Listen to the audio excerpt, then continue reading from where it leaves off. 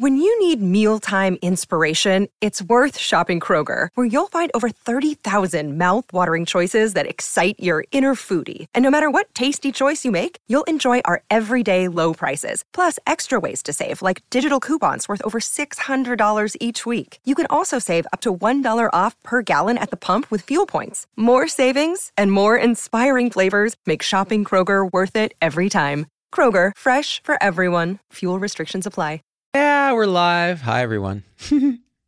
It's me. It's Sunday Zen. I don't know why I sung that, but it felt right. Come in. I see all the usuals here. And Neil, who says, first time that I've seen subscribers only mode. Glad I made the cut. Yeah, so you can only comment on the live video live if you subscribe to my channel. You don't have to be a supporter, but just a subscriber. And what I find is it makes the energy a little more positive because people who subscribe have self-selected to care about what I'm about to talk about, as opposed to, whatever else is going on in the world, which, by the way, if you've been watching the news, it can get pretty heavy, which is why I try not to watch the news. But every now and again, I get sucked down the vortex and you can feel the weight of the entire human suffering industrial complex, which is this mind. You can feel it as the story we tell about the world through media and all of that, because it's a story. Yeah, things are happening, sure, but for you, it's a story if you're not there. And we live so much in the story. So what I want to talk about today is something, again, I haven't made a lot of videos lately because I've just been sitting with very uncomfortable feelings, meaning human feelings, the kind of energies in the body that we are conditioned from very young age to avoid by jumping into thought, by distracting. And for me, a lot of times distracting is going and making a video because it is instant gratification for me. I get a shot of dopamine from it. And I get to kind of, in a way, melt into the unconsciousness of certain things like reactivity.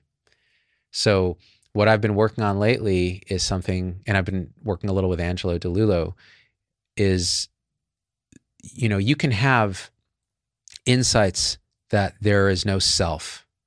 You can't find a self in your experience.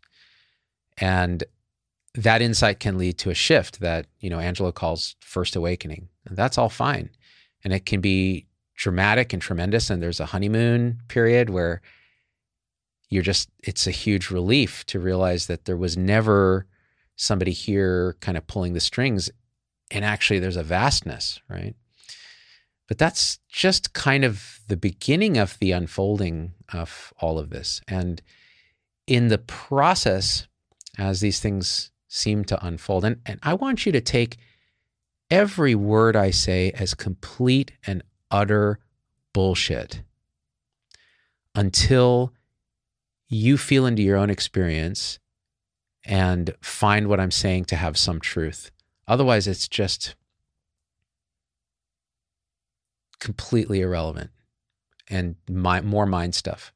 So what I'm going to try to do is speak from my own experience right now as to what this feels like. So you have those shifts, and we've talked about that, and we've done lots of Sunday Zen like this, where, we drop into the very positive aspects of this presence, this, all that is, all that ever was, all that ever could be. It's radiantly apparent in front of your face, and we fail to see it often, apparently, because we're lost in thought, believing a story, believing an identity, creating a future and past that don't exist. And that's something that's still radiantly apparent until it's not, until it's obscured by the clouds of thought. But it's never gone anywhere. It's always this, right? So we've done that, but what I haven't done as much of is what happens when you really sit with a lot of the strong emotion and body sensations and sort of reactivity that are ingrained in the human experience and that we've been conditioned to feel like we somehow control or can avoid or can seek. And that fundamental reactivity doesn't go away with initial awakening. If anything, it becomes more apparent. It becomes more front and center because it's harder and harder to hide, because you can kind of see now, oh my God, what's happening? Why am I so reactive? What do I mean by reactive? I'll just give an example. And this is one that many people can relate to. You're driving in a car and somebody cuts you off, or let's make it a little more interesting. I'll make it more relevant to my own experience. Somebody does something that's not legal or correct and is dangerous. But in the process, they honk at you, basically saying, you're the one in the wrong. So it's this kind of quick interaction, and then front, they honk at you. So here, I'll tell you what that cascade can feel like. It happens very quickly. There's the stimulus, the honking, the thing, and the rapid recognition that this wasn't I didn't choose this. I didn't do this. This person is doing this to me and is actually accusing me of the wrongdoing on the road. This is just an example. It can be anything in your experience. It could be a kid triggering you. It could be whatever, spouse, girlfriend, boyfriend, boss. And in that moment of trigger, there's a rapid sequence of events that happen. And one of those events is there's a flush of something in the body. It's in the body. You can feel it. They call them feelings for a reason, right? So you can feel something in the body, whether it's a burning in the chest, a tightness in the throat, a feeling behind the face, like a contraction, like a sense of something in the gut. You can feel what it is. You feel into the body and feel what it is. And so reactivity is where you have the trigger, then you have the feeling in the body, and then there's an instant and conditioned habitual series that happens. And the series is, you feel it in the body, that feeling is innately determined by experience to be uncomfortable. I don't like this. I don't want this. And then, because there's an underlying conditioned belief structure in thought that this happened, but I would rather have this have happened. So they cut me off and honked at me. What I would have rather happened is they cut me off, realized they screwed up, waved an apology or said sorry, and we all moved on. That's what I wanted. But what actually happened? Cut me off, honked at me. So then, sense in the body from the trigger, and then, because you have this underlying belief that what you want is what should have happened, and somehow you can make that happen, or you could have made that happen, instead of what actually happened, which is what is, which is this, which is always and already the perfection of the unfolding of every single thing in the universe. And we seem to have this feeling that we could have changed that. And so the trigger happens, there's a feeling in the body, then the spinning up out of that belief is this urge, conditioned urge to do something, react. Whether that reaction is internal in the form of an emotion, anger, resentment, rage, annoyance, frustration, maybe even shame, like anything can arise. But it's a reaction to this energetic sense that you could have done otherwise, or that the situation could have been how you wanted, but it's not. And so there's this fundamental lack of control there. And so then there's a behavior that can happen. Sometimes the behavior is all internal. It's internal, shooting into thought and ruminating and getting angry in your mind, but outwardly being quite calm, right? That can happen.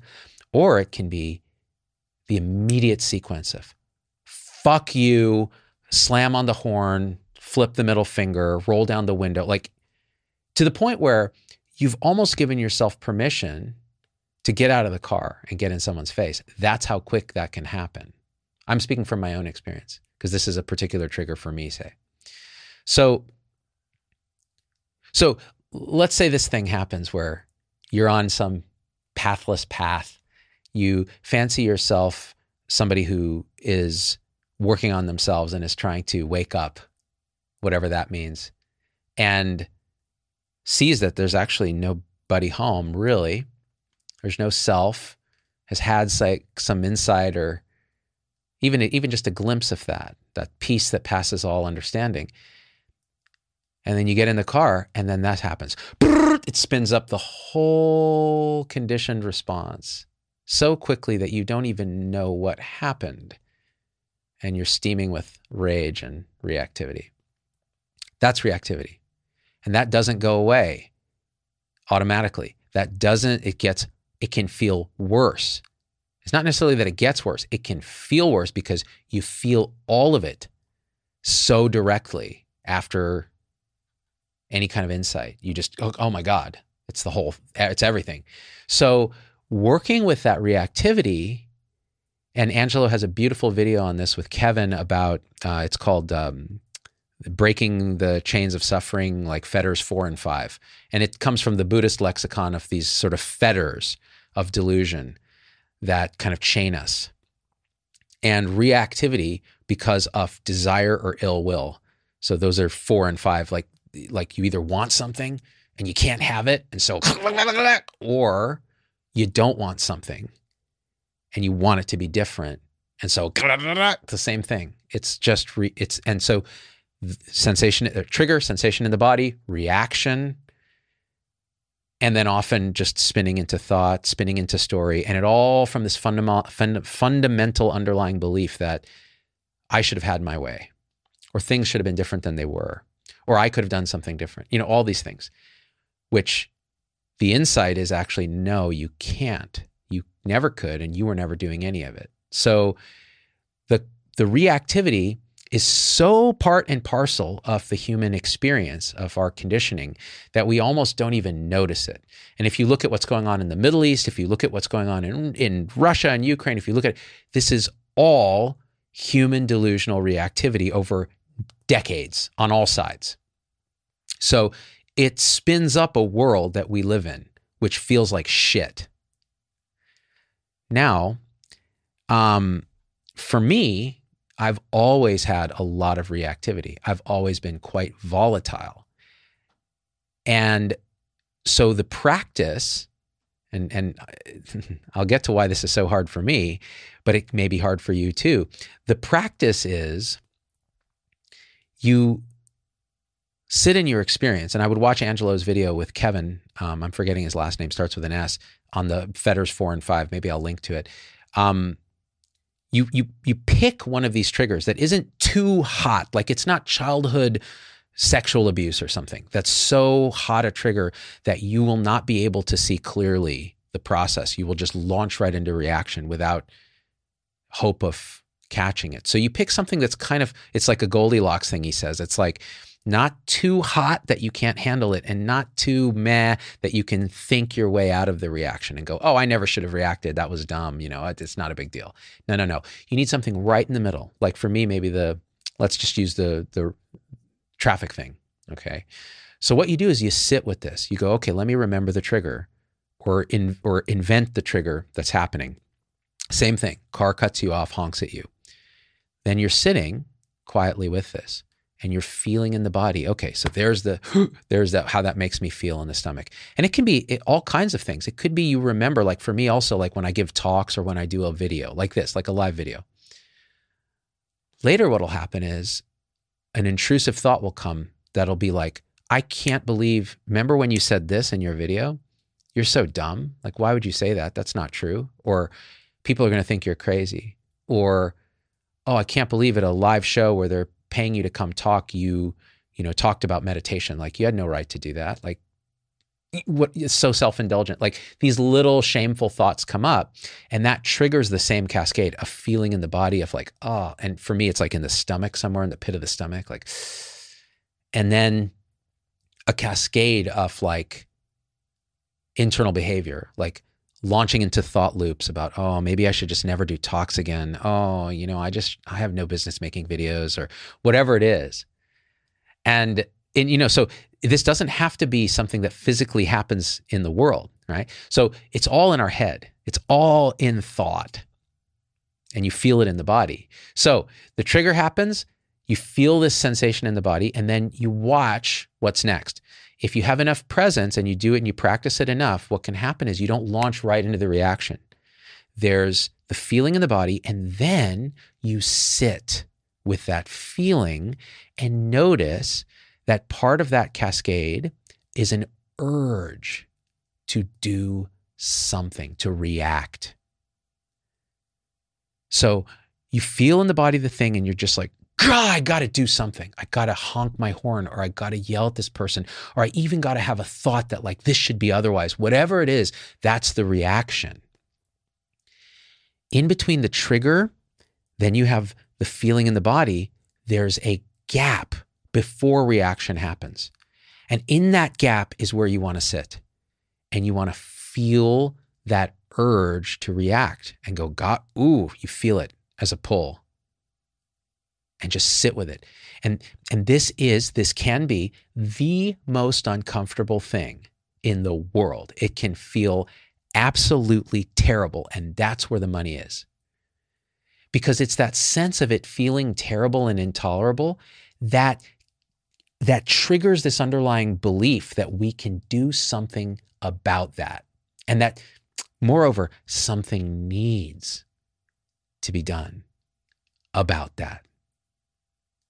Isn't that it? So it's like somebody cuts you off, they honk at you, you feel the flesh in the body, and now it's like, this cannot stand. This feeling in the body is not okay. There's a strong urge to do something, driven by this unconscious belief that if you don't do something, this is intolerable, right? That something has to be done and that you can do something. And then the reaction. Now, so you sit in that gap. And this can be very hard to do. That's why I think you should watch the video, because the mind will try to throw you little lifelines and say, oh yeah, rationally, there's nothing to do here. That's not what this is. This is an energetic feeling. You need to realize in the body what this urge is. And then here's the key thing. When you're able to sit there with that urge, that's when the inquiry happens. That's when you look in that gap, in that experience, in that energetic state of wanting to do something. Look in your experience. What in my experience here actually says I need to do anything? Or that anything I do is actually going to change what already happened?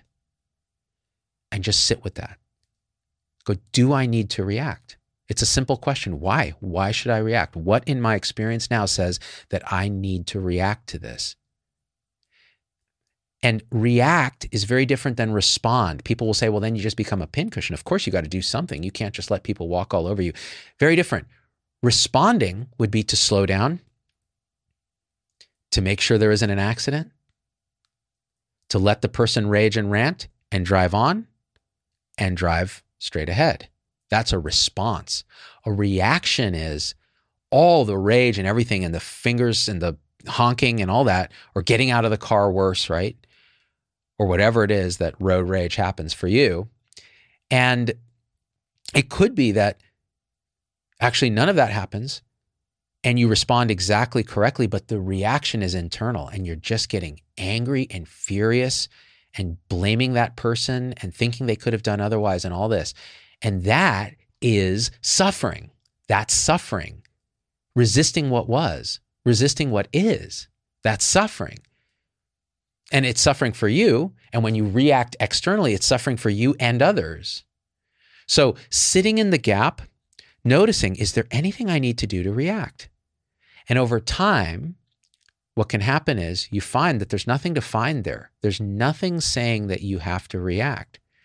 And then fundamentally the belief, that deep-rooted belief that I must do something to make this happen, that I can control this by reacting, is seen through energetically, not conceptually. It just relaxes. And then reactivity starts to get less and less and less. And at some point, reactivity breaks. And a trigger happens, the body sensation arises, and nothing happens. There's no reaction, just a response. You just do the next thing that's correct. But nothing is felt. Nothing is owned. Because remember, at the core of this is a fundamental misapprehension about reality, that you exist as a separate self that can do things. So the self that exists, that could have done something differently, that is reacting, in a sense is creating its identity by the belief that it could do something else and then reacting. The whole reactivity process is a reification. It's a making real of a fundamental delusion that you're a separate, struggling self. And Fetters 1, 2, 3 already, you've seen that the self doesn't really exist. You can't find the self in experience. You just find sensation and feelings and pressure. And so why do I still feel like a person walking through the world? Well, because there's still more unfolding. There's more realization, which is this reactivity is creating in real time your sense of self and holding it up. And it's generating suffering. And you know it because you feel like you're suffering. You feel this reactivity as a kind of suffering deeply. So, oh, Carol, thank you so much for the $10, by the way. I appreciate you. And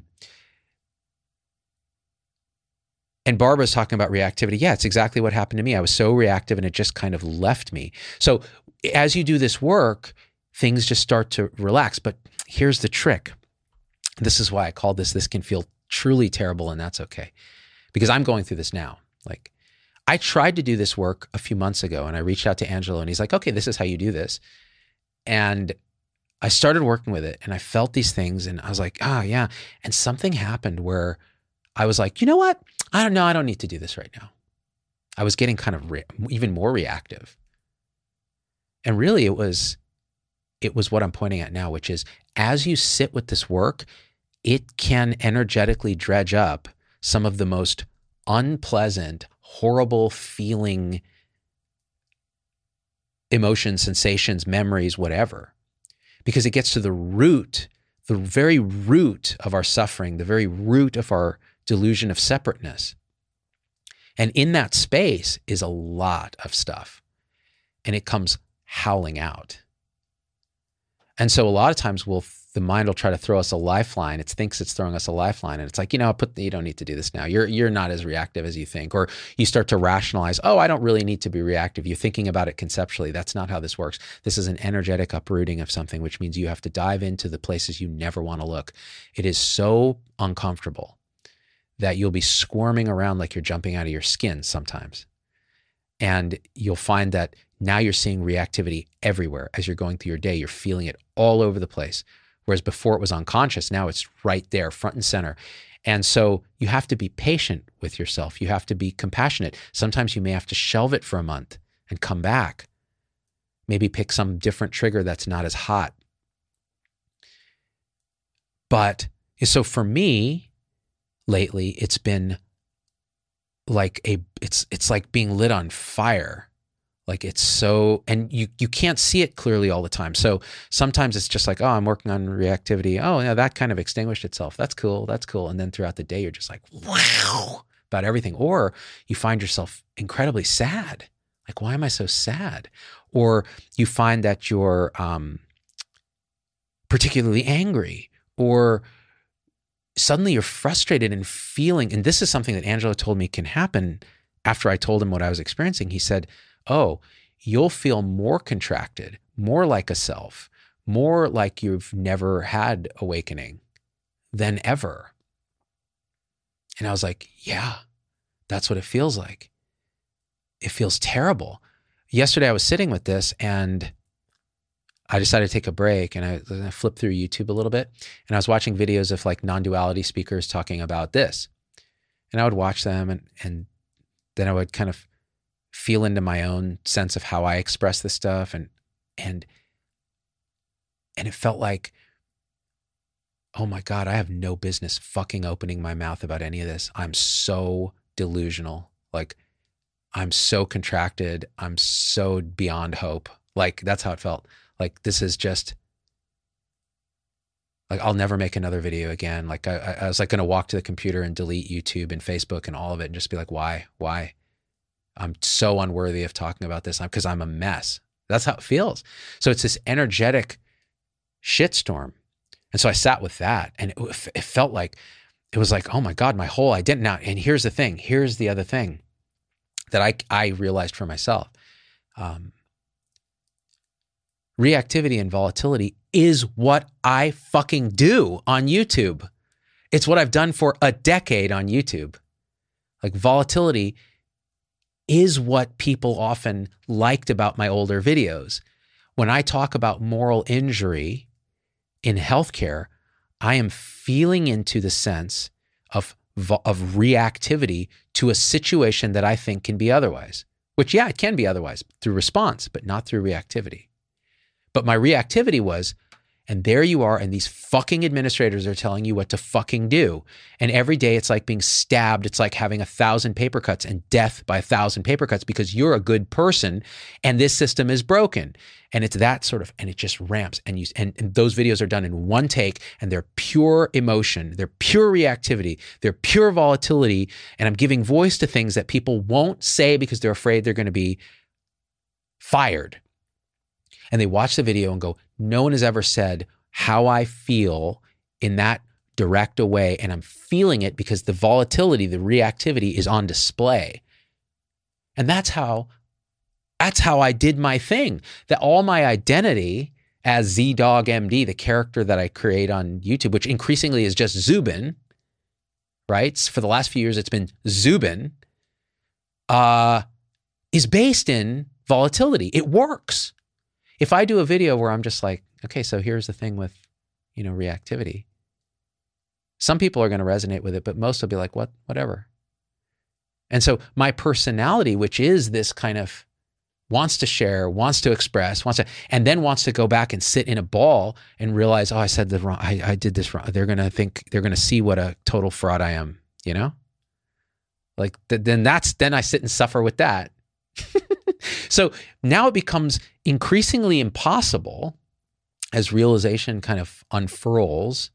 It becomes increasingly impossible to be anything other than what's happening in the moment. And that's the kind of authenticity that's so terrifying, because now you're dealing with your own volatility and realizing this was my identity as a person, as a separate person, as someone who has a career and success and influence. And it's burning. Like, it's gone, it's going, it's falling away, it's dying. I'm dying. That's what it feels like. Yeah. It's so scary. And yet, this is, it's seen so clearly that this is what has to happen. And what happens on the other side of it? I don't know. Maybe there's no more videos. Maybe there's better videos. Maybe there's nothing. Who cares? I don't know. And that's the thing, is you realize increasingly you don't know anything. You can't know a femtosecond in the future because this future doesn't exist. It's unfolding from a mystery right now. The core mystery of this will not be solved by you, the apparent you. It won't. It won't be controlled by you. And that can't be thought about. That can't be conceptualized. It can't be argued with. It has to be felt energetically. And in that process, it is a death. It is dying. It is the death of the separate self, the death of the one who cares, the death of the one who could have done something about it. And it feels terrible. And so for people who are feeling that, there aren't many people on YouTube who talk about this aspect. Angelo does. Suzanne does. There are people who do. But sometimes actually, when you listen to them, and this, it can feel like, well, they're already free of reactivity. And so they're just special, or something is beyond me because I'm broken. Because you're feeling all of this. You're feeling it in the body. You're like, the contraction and the identity and the, and people are, by the way, people project on me all this bullshit too, because they have a parasocial relationship with me. They think they see me when I'm expressing in the moment the perfection of this, and they think I'm some kind of perfectly enlightened, no self being. And then the next video, I'm ranting and raving and volatile. And they're like, what the fuck is wrong with this guy? And I'm like, this is how it goes. This is how it goes. And people don't typically tell you this. And it's okay. It's better than okay, because the fundamental seeing is it's all absolutely necessary. And the universe actually holds you and supports you during this because you are that. And help shows up in the weirdest, most remarkable synchronous ways. Like this morning, I was feeling terrible. I was sitting in this kind of thing, just like, oh God. And a lot of it had to do with identity around making videos. Like, why do I still do this? Why do I even try to do this? Like, this is so stupid. Like, so many other people are better at this. Like, and if I make a music video now, no one gives a fuck. So it's like, why? I don't really want to do that. And if I talk about awakening and realization and non-duality, there's so many people that are doing it so directly. Why the fuck am I doing it? And then just like, why do I feel so contracted? Why do I feel like such a, separate person when 2 days ago or 2 minutes ago, it was just infinite expansion and no thing and unconditional love? What's wrong with me, right? So I'm feeling like this, and now I'm like, oh, I'll do my usual distraction, which is go check my email. So I checked my email, and I got this email from somebody who's been watching the show for a long time. And they're like, I just wanted to thank you for all these things that you and Angelo and John Aston and others that you've had on your show. You're showing people like us on the path that have been through this with you that this is how it goes, that it's all right, And they wanted to express their gratitude, and they did it beautifully in this email. And I was just like you couldn't design a universe intentionally to be that perfect. And yet here it is. It's perfectly unfolding. Like, that's exactly what I needed to hear. And that's when I decided, I was like, I'm gonna make a video today, even though I kind of have been avoiding making videos, especially on YouTube. Like, I do them on Facebook now and again. I don't know why. It feels energetically different, but this is very different. And yeah. So again, I think the best I can do, gang, is share my own experience. I'm not a teacher. I'm not a fucking guru. I'm just another apparent body mind that's going through the energetic process of dying. That's it. On this journeyless journey. True School says, right there with you, when I'm in profound anger, rage, people are like, aren't you supposed to be wise? It doesn't work like that, this process. Would never take it back, though. Thank you. I love every word you said. That's it. Because then people project onto you what they think their process is, or the process should be. And they're treating you as some kind of like wise, enlightened person, and you feel the opposite. And so then it creates this again, reactivity. The trigger is someone's calling you enlightened and then saying, why are you still yelling at this car? My wife used to do this shit to me. And it was actually really useful, because like I would come home and be like, oh, I just got in this fucking honking match with this person. And she'd be like, I thought you were, this was before she had her own sort of shift. She's like, I thought you're supposed to be this enlightened. You meditate like hours a day. Like, what's up with that? And that was like being stabbed. It was like, because you knew she was right in the sense that there's this belief, underlying belief that enlightenment is this and I should be this way. Same thing. Fundamental belief that you somehow ought to be different than what is. That somehow you control these things, right? And so then you feel shame, and then you feel like guilt, and then you feel anger. And it's like, oh, more reactivity. And it's the same thing, like what you were saying is, you would never take it back because there's this deep knowing, a basic trust, and it's faith in the truest sense, not in belief. Someone told you to believe something. Faith in that I experience reality as it is, empty of self, infinite, eternal. Like, this is the experience now. It's your experience now. You just may not know it because of the clouds of obscuration and thought and belief. But even those are it. So that knowing, if you've ever had it, even as a glimpse, generates faith, this knowing from experience, not from belief, from experience that everything's actually better than okay. It's perfect. You aren't what you think you are. You never had control of anything. You were never doing this. All of this is innocent and it's unfolding perfectly. And so would you give up that realization if you could? By the way, you can't give it up. No, that's absurd because that deep faith, you may feel like, I wish I'd never done this. I wish I'd never gone down this journey. But in reality, if you feel into it, you're like, no, I couldn't have it any other way. It can't be any other way because the knowing is, it is exactly as it is. Yeah. And so you go through this dark night. That's just exactly how it is. But that faith, that knowing of what this really is, maybe you get that on a retreat sometime. Maybe you get it as a spontaneous awakening. Maybe you're meditating at home. Who knows? Maybe you're in prayer. It doesn't matter. You know what this is. And then all the doubts and fears that arise, that's all fine. That can all be there. It's still this. It's all this. And you know it at the deepest level of your marrow. Nothing can shake that. So yeah, I'm with you. Barbara Rosen says, grateful to hear this right now. Appreciate you. I appreciate you too, Barbara. Red Rock Engineer says, it's like Alcoholics Anonymous, experience, strength, and hope. That's beautiful. There's so many parallels between the recovery community and awakening. It's the same. It's the same thing. Hey, sorry to interrupt this episode. It's Dr. Z. Just a quick pitch here. If you can just leave a review and subscribe on your favorite podcast platform, it helps us a lot. I also want to hear what you think about this episode when you're done listening. hello@zdogmd.com. It's the best way for me to hear your voice because the emails come right to me.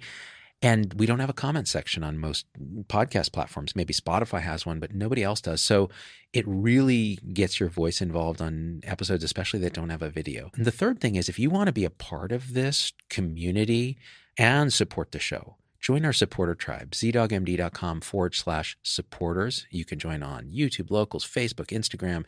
You get live videos with me where we're talking about these things in depth, uncensored, and your comments are fully incorporated as in real time.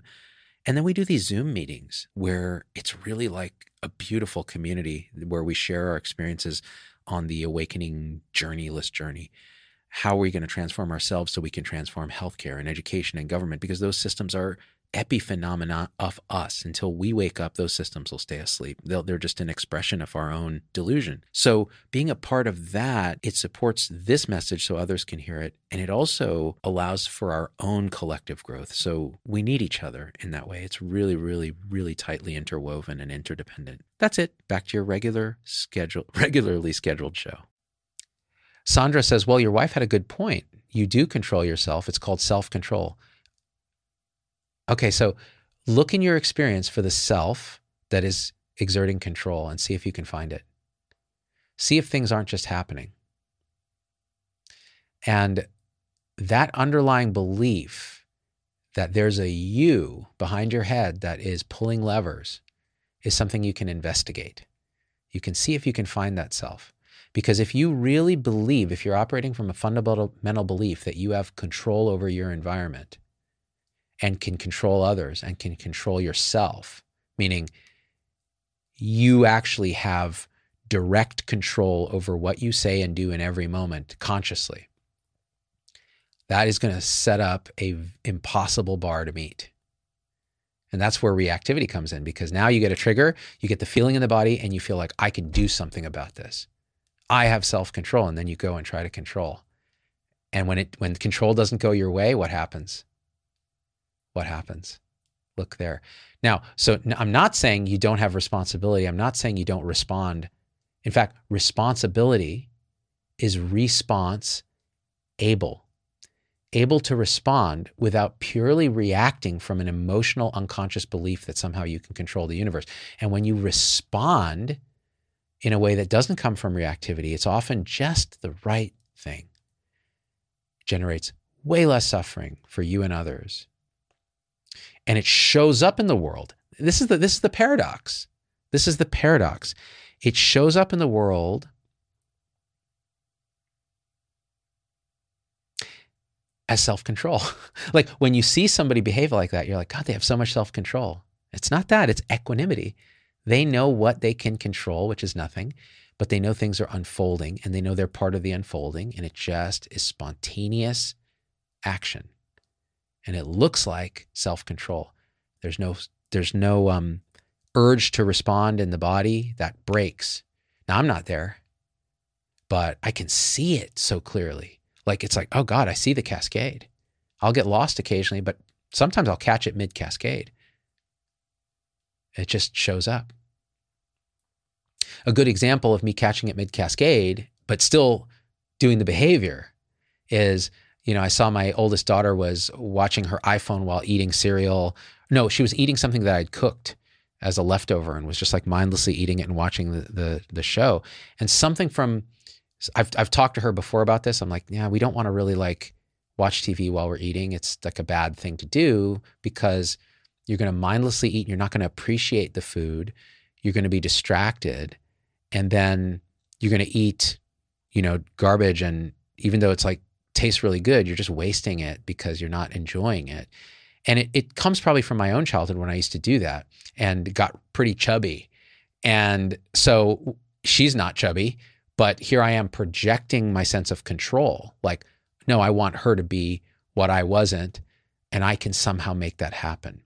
And so beyond just teaching her, I think this is not a good thing to do. This is what the cascade is. I'm already volatile because I've been sitting with this stuff. I see her do it. I'm like on my computer and I look, of course I'm on my computer, ironically, but I'm not eating. I look at her and suddenly I can feel it. I feel the tension in the body because I'm seeing something here that my unconscious belief is this I don't want. I don't want my daughter doing this. And then all other kind of vibrating thoughts are like, I told her not to do this before. She's not listening to me. So again, control, helplessness. So then the immediate, so anger is the response. It arises. I feel it, like the flushing and all of that. And then I just take the iPad and I just tip it over flat on its face. And I tell her to take out her little earbud. And I said, don't watch TV while you're eating. I told you not to do that. It's really bad. And then I go back to my typing.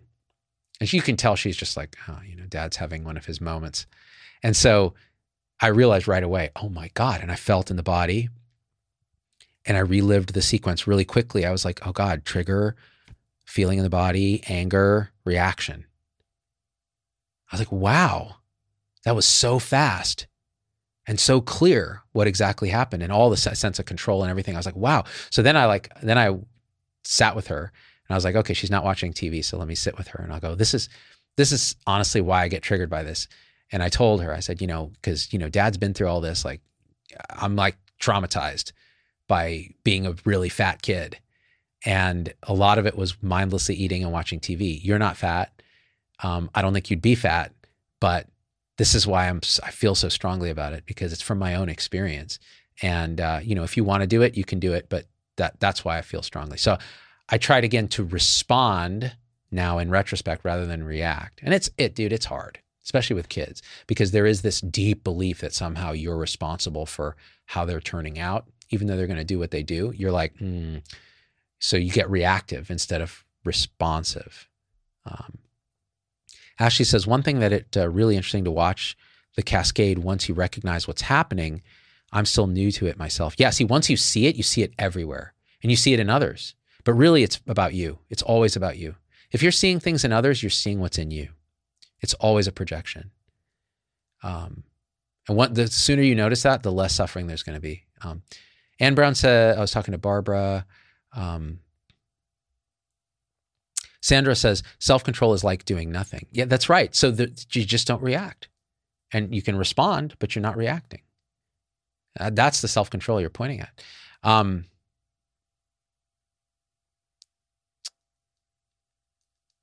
Let's see. Sandra says, I always watch TV while I eat. Nothing wrong with it. It's just with my kid, again, it comes from my own, it's a projection of mine. Now, of course, the teaching is don't mindlessly eat, but so what? You're going to do what you do. You know, if it's not bothering you, do your thing. There's really not a right and wrong. Beth Smith says, is it true for judgment of self too? Yes. So what I was talking about earlier in the live stream is, for me, self-judgment shows up in all these different ways, but one of the ways is with live talks that I do and with videos, because that's kind of my professional identity is around that. Because I stopped seeing patients in the last couple of years. It's like, so my identity as a physician is already, it's crazy. It's already gone. I don't feel it the way I used to, where I'm like, oh, I'm a practicing physician and this is what I do. That has fallen away. So identity can drop, it can shift. Like it's never going to be gone in the sense that, well, I'm always going to be a doctor and I always know this stuff and I always actually care about the issues around all this and I still talk about them. But my personal identity of my story character is not doctor anymore. I don't know what it is, actually. I don't know what it is. So where self-judgment comes up is when maybe there's some residual identity around, well, I'm someone who makes videos and teaches. Okay. So then I remember making a video and saying something and just feeling internal cringe that like, I can't believe I said that. Like, God, I'm such an idiot. You know, this kind of self-judgment. And I'll just never make a video again. So, okay, what's the sequence? It's the same thing. It's the same thing. It's reactivity. The trigger is an intrusive memory of something that you said, by the way, which is not happening right now, but it's a thought. So that's the trigger. Then there's the feeling in the body. I feel it instantly, the pit of the stomach, like it's like a cringe. Like when kids talk about, oh, that's so cringe, Dad. That's what it is. It's like, it's a feeling and it's very uncomfortable. Meaning humans have been conditioned to feel that this kind of feeling is not okay. So you try to avoid it. So what happens? There's an urge to react because the unconscious belief is that it could have been otherwise. I can control this, or I could do something about this, or somehow the reaction will make this better. So what happens? The reaction is you launch into self-judging thoughts. Oh, you're so stupid and this and this and this. And in a way, those thoughts actually relieve that energetic. They generate other suffering energetics like shame and other stuff like that. Those are more emotion. But they do accomplish the distraction from this intolerable feeling in the body that's triggered. So what you do is you sit with it, maybe even induce it, sit there and go, oh, okay, that's the work, is inducing it, going, okay, this is what happens when I think about something that I said or something I said to someone. I was like, oh, just cringe. Okay, sit with the cringe. And then look in your experience. When you stabilize sitting in that gap, look in your experience, where is there anything in my experience that says I need to do anything about this? That I need to react, that I need to launch into thought, that I need to have emotion, what needs to happen here? And you look, and you look, and you look. And the inquiry is realizing, oh, there's nothing here that says I need to do that. Okay, let's do it again. And at some point, that energetically, at an energetic instinctual level, dissolves the belief that you could have done anything, that anything you do to react is going to make it better. And then you respond. You know? And in this case, the response may be nothing. It may be just equanimity. Like, oh yeah, sometimes you say things. Yeah, that's fine. Dawn says, can't thank you enough for teaching me to notice. I have so much peace now. Oh, that's lovely, Dawn. Now here's the thing, okay? I'm glad that that's happening, and that's a big part of this. But if that peace seems to shatter, if you have a bad day or week or month or year, or if you're feeling especially volatile or whatever, that's what I'm pointing out today. That's okay. It's actually part of this. So don't be hard on yourself. don't, be very patient and loving with yourself. Have a lot of compassion, because this is tender stuff. Like goes right to the roots of our earliest traumas and sense of separation and sense of self-worth, and this reactivity that we can control our environment because the environment's not okay. It's right there. It's deep stuff. And so, yeah, it's going to dredge up a lot of stuff. But man, when that reactivity chills out, how much less suffering is there for you and others? It's almost indescribable. And how much less identity. So how much less sense of me against the world, and then there's just the world. There's just life, lifing.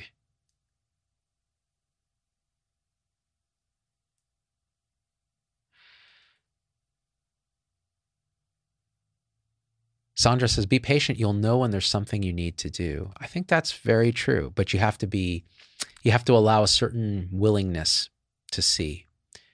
And it can be very hard, like your first glimpse of awakening or awakening, whatever that is. It's more an energetic kind of knowing that, I was never really the body and the mind. And that's really kind of dumbing it down, but it's not, because it's not conceptual. So you see, I have real problem with this whole idea of awakening, because it's an idea. What it actually is not describable. It's not an event. It's not a thought. It's not a concept. You can't learn about it. But you can make yourself willing, and then words can point in the direction of the energetic realization of it. But prior to that, this can be impossible to do, because you're just lost in thought and identity all the time. And so you're so mind identified that this would not even be possible to do. So this is not something you start your journey trying to stop reactivity, because what's going to try to stop it? The mind. The mind is going to go to battle with the mind, and whether the mind wins or loses, the mind wins. And you don't want the mind to win. Well, actually, it doesn't matter. Win or lose, it doesn't matter, because you're not the mind. But you won't know that. You won't realize that instinctively until that first sort of clarification. Then this other stuff starts to happen, and it becomes much more inevitable, actually. Oh, thank you, Barbara. Paul says, the more I notice lots of tension and contraction in the chest, shoulders, neck, and head. Beautiful. So what Angela says, and I find this to be very true, is you just check in with the body. Just remember to check in with the body. So something's happening and you're noticing, there's a meta-awareness, like, oh, something isn't right. Maybe there's reactivity, maybe there's strong emotion, maybe there's resistance. So where would you feel that? Check in with the body. Feel into the area we're calling body, and then drop all the labels of body and all that, and then just feel, go, oh yeah, there it is. There's some tension. Like when this thing happened with my oldest daughter, where I kind of knocked over her iPad, that reactivity cascade, I could feel it. It was anger, like right here. And by checking in with the body, I knew what it was. I'm like, there's reactive anger. And if I felt into the original trigger and the first energetic reaction, that wasn't anger. The first energetic reaction was a kind of indescribable contraction in the body that was unpleasant. That was the sort of thing I wanted to avoid by reacting. And you got to feel the body. And Paul says it all feels terrible. You know what? Yeah, it can feel terrible. Now remember, terrible is a judgment that the mind puts on it after the fact. In reality, it's just energy. But it's okay to say it all feels terrible. Again, that's the title of my video. I just looking at it here. This can truly feel terrible, and that's okay. Yeah. Dawn says, I always check to see if my teeth are touching. That's very good too. Yeah, clenched teeth, if they're touching. But everybody's different. Ashley says, I thought of this paradox yesterday while listening to Adyashanti. Awakening feels like losing everything, but how can that be when nothing has ever left? Yeah, see, that is the paradox. It is all the sense of it feels terrible. I am dying. This is intolerable. Comes from the mind. That's all thought. That's all the story the mind tells. But prior to and transcending the mind, paradoxically, is reality, is your true nature. living truth, this life. And that has no it's beyond duality of good and bad, terrible and wonderful. It is the space, the infinity in which all those can arise and all are welcome. And so from the standpoint of mind, it's a death. From the standpoint of reality, nothing has ever happened. This is the stillness at the heart of everything. This is the stillness that is staring you in the face that is your face before the Big Bang.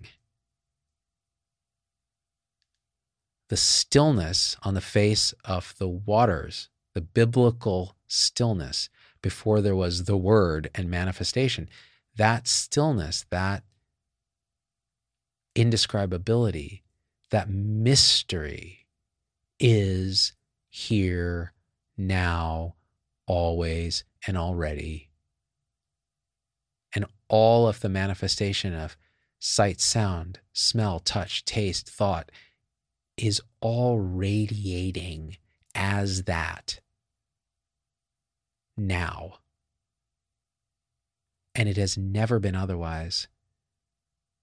It's always been this. And sometimes when you recognize that here and now, you'll feel it in the body. The body will light up. It will no longer be the body. It will be the universe lit up, galaxies of sensation swirling in emptiness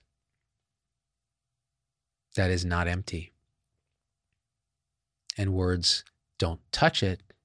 Words can be a signpost that points you in the direction of the radiance of this, the indescribability of this, but they will never describe or capture it, because any description and any capture is thought. And thoughts are never objectively true. They always point to other thoughts. They're just appearances in this. So what is true? What is truth? What is reality? What is this?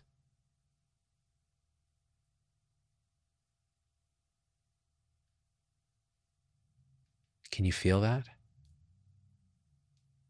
Just drop all of your ideas about this moment.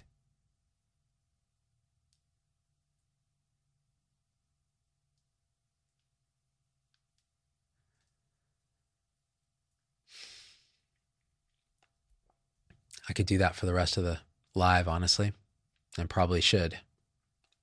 But there's really no but. Maybe we should just do that.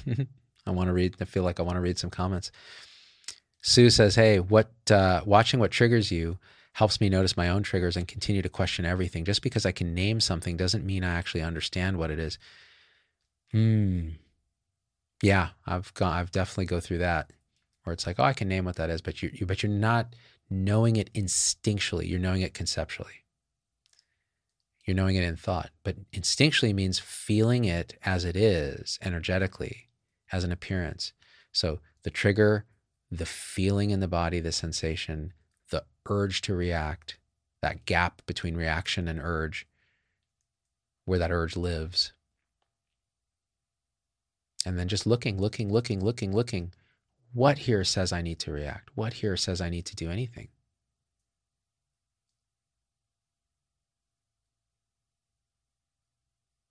See, like if I feel into my body right now, and sometimes, I notice that if I check my blood pressure after a live show, like it's elevated, because there's something about going live that creates an adrenaline rush.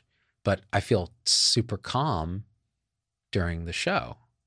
But there's something going on in the body. So right now, if I check in with my body, between my shoulder blades on my back, there's a tightness. In the back of my arms, my tricep area, there's a tension, like a wanting to spring out of the seat. In my legs, there's a kind of a buzzing intensity.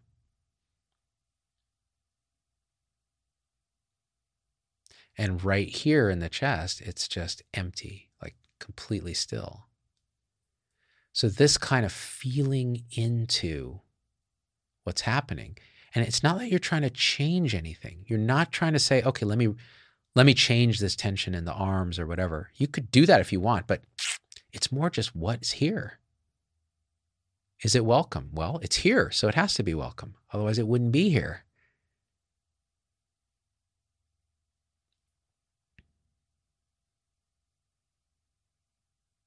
Barbara Rosen says, what about hurt versus anger? Are they different? They're often quite intimately dancing with each other.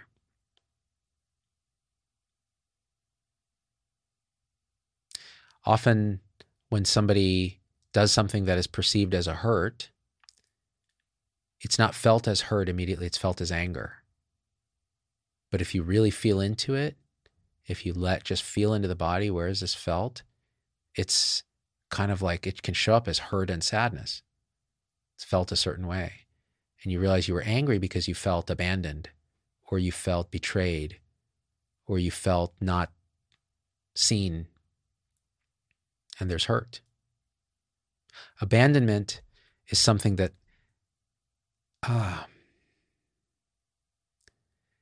when you hear abandonment, sometimes you feel like, oh no, I'm not abandoned. No one's abandoning me. Like that's not a thing for me. You know? But then you really feel into something that someone did or a situation and you realize, no, it was abandonment. I felt like I was left or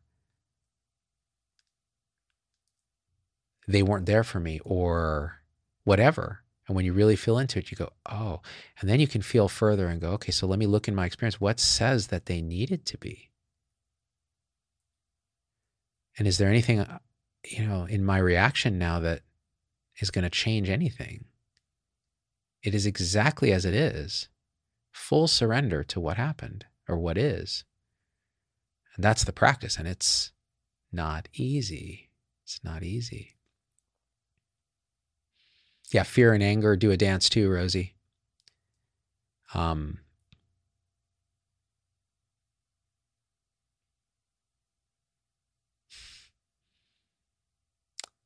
Lil Roddy says, heart chakra, we receive love from the back. That's interesting. Yeah. I don't know much about the chakras and stuff because it always felt kind of woo-woo to me. But there are these energetic centers and I know them and I feel them. And, like my wife in particular seems to just instinctively be able to move energy through these for me. Like she'll just like put her fingers, do this. And I'm like, what? Heart chakra opens, whatever that is. But it's just felt as like release of energy.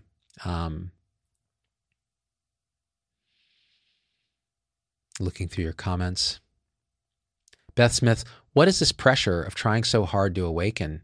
It's like I'm in junior high with a test that nobody told me what to study for. Oh my God, Beth, let's talk about this.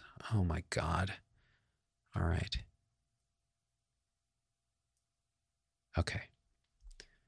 This is something that hits very close to home. This whole awakening thing. This is why I really struggle with talking about this as a journey or a process or something with stages or some kind of attainment, because especially coming from a medical background, like that just fires up all the unworthiness, competition, peer pressure. So you hang out with someone who you think is more realized than you, and then you're just like, fuck, why is that person so realized? And I'm struggling here. I've been working hard at this forever. It's almost like it's the second you stop caring and you realize there was never a me to care about this, that everything becomes clear. And you can never know what another is going through. And everything happens perfectly as it is. It's unfolding for you exactly as it should, which should lead to just infinite gratitude, but it doesn't. It doesn't when we have even the tiniest twinge of mind identification still. It's just like, and now, boy, man, I went through this just this weekend. I was just feeling like gnashing my teeth about how inadequate I am in terms of awakening, because I'm feeling all this volatility. And I'm self-flagellating on videos I've made. And I'm like, why do I even talk about this stuff? I'm an idiot. People can see right through that I don't know what the fuck is going on. And the truth is I don't. Nobody does. But it is that comparing mind comes online, the comparing mind, which generates so much suffering. And that's a kind of reactivity too. It's like there's a trigger. You think someone's more awake or whatever, or they're expressing in a way where you're like, God, I'm fucking jealous. This happened when my wife had her kind of shift. I was like, God damn it. I've been doing this for a decade. And she just fucking shows up and is speaking like a Zen master overnight. Never done any meditation. I was all pissed. And then I was like, this is perfect. She's waking me up. Like, are you kidding? This is beautiful. Dr. Fox. And when we realize we are already this, then we don't care. I mean, that's the thing. The realization is there. It's just apparently obscured. And ultimately, it just goes deeper and deeper and unfolds and unfolds and unfolds. This realization that everything, all of the struggle, all of the drama, all of the unworthiness, all of the comparing mind is this. It's this. It's this radiant presence now. Perfect. Beyond perfect. Could not have been otherwise. Shouldn't be otherwise because it's exactly as it is. It's already and always perfect. And that leads to a kind of a realization of the innocence of the whole process. Even delusion is this. June says, does your wife meditate now? Yeah, it's funny. After this thing, she just sits in a chair and just sits silently, for an hour. That's her meditation. That's beautiful. Yeah, it's been really, I was going to say it's been lovely, but it's really not different. It's kind of weird. It's seen as, this is reality now, that she and I are actually, we understand each other from this angle. It's no longer me trying to do this thing that she can't be a part of. Now it's like, oh yeah, it's this. Yeah, you see it, I see it, yeah. But what's funny is I struggle a lot more. I'm much more volatile. She had a lot of that volatility come up just in the few days after this big shift in April. And a lot of that emotion came through very, very quickly. For me, it's never been a single it's been like since 2012.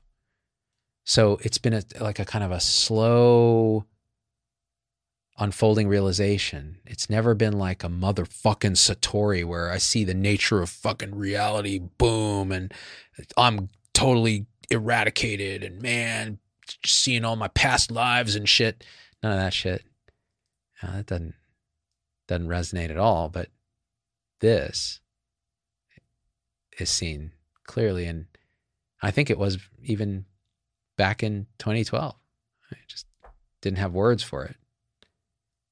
And then the mind starts to clear out. Things start to fall away. Some of the belief and identity starts to loosen. And then there are these bigger shifts that happen within that. And all of it is just part of the unfolding of it, apparently. Apparently, since it doesn't happen in space and time. Makes it a little hard to talk about.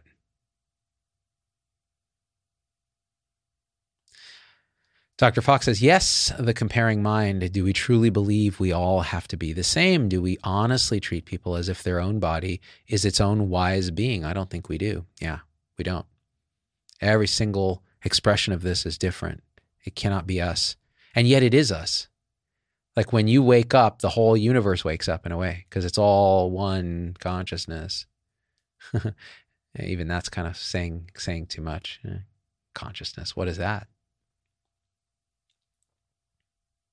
Can't objectify it. All right.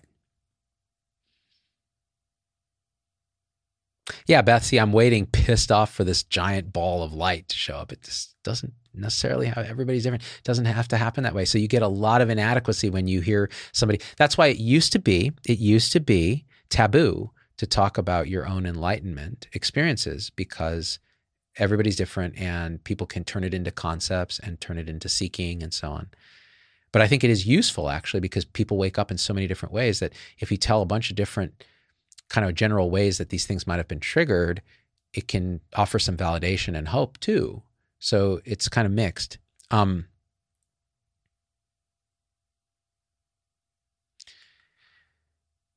Yeah, and could it be a personality thing? Is your wife a calmer person than you? Seems to be, June Black. Oh, yeah, absolutely. I mean, it's how she's wired. And how I'm wired is this volatile ball of, which has served us both well. Like my volatility has served my career well. Her calmness has served her career well. So it really works well. Ultimately, when you're following what you're supposed to, whatever the wisdom of the body mind is showing you. Hey, Rigpa, since you wake up and liberate all lives, you're good. See, that's kind of it. You wake up and all lives just kind of, it's very paradoxical.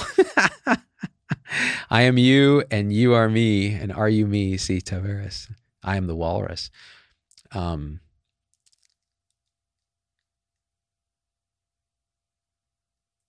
Yeah. Okay.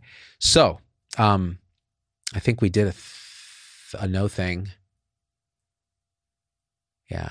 So I don't know what I'm going to do with this channel, honestly. Like, I feel like there's a lot of people here that still are here because of, they're just subscribers because of COVID, but they don't watch this stuff, or they're medical people that are trying to fix that system.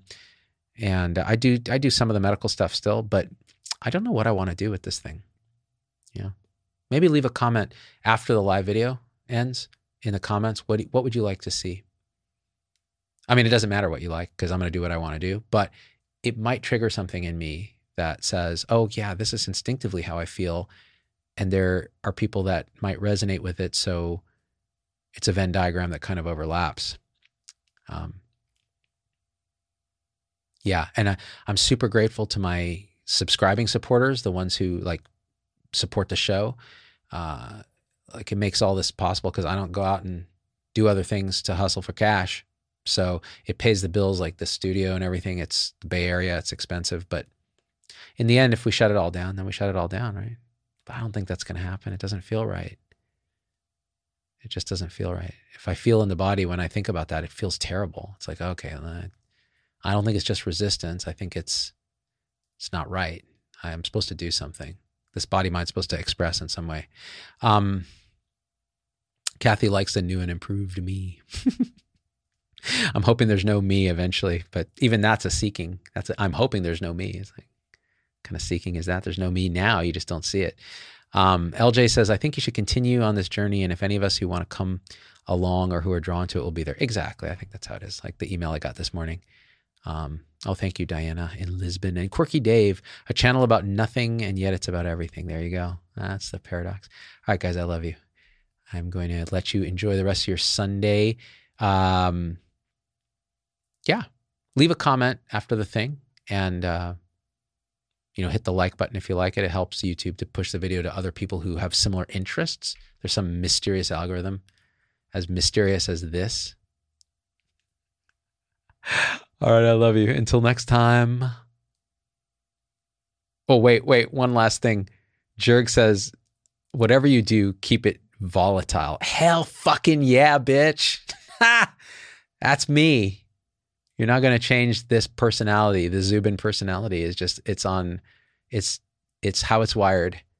So when I'm feeling the volatility, it'll show. But it won't be reactivity. I think it'll just be like, we'll just ride the waves of samsara together. All right, guys, I love you. We are out. Peace. Hey, it's Dr. Z. Thanks for getting through the whole episode. That's a huge accomplishment. And so at this point, I just got to ask you for a few favors because it just helps us so much if you leave a review on your favorite podcast platform and subscribe. It just really helps the algorithms to get this message out to others. The second thing is email me, hello@zdogmd.com. I get all these emails personally. I can't respond to them all, but I need to hear your voice because especially on podcast, we don't have a comment section. And I want to hear how this episode affected you, what you'd like to hear in the future, what you think we got wrong, what we think we got right, anything, or just say hi. So that's really powerful. And the third thing is, financially, it helps us a lot to support the show in any way you can. And if you go to zdogmd.com/supporters, you can join our supporter tribe on your favorite platform, YouTube, Facebook, Instagram, wherever. What that will get you on those platforms is live shows with me that are exclusive for supporters. and access to our Zoom meetings where we talk about awakening realization and we share with each other our own experience. It's a powerful group effect. It's a community, really. And we support and love each other and share, again, through our own experience, how we're waking up. So, and that ripples out into systems, into transforming healthcare and education and government. So it really starts with us. So join us there if you can. Again, ZDoggMD.com/supporters. And I'm so grateful to have you with us.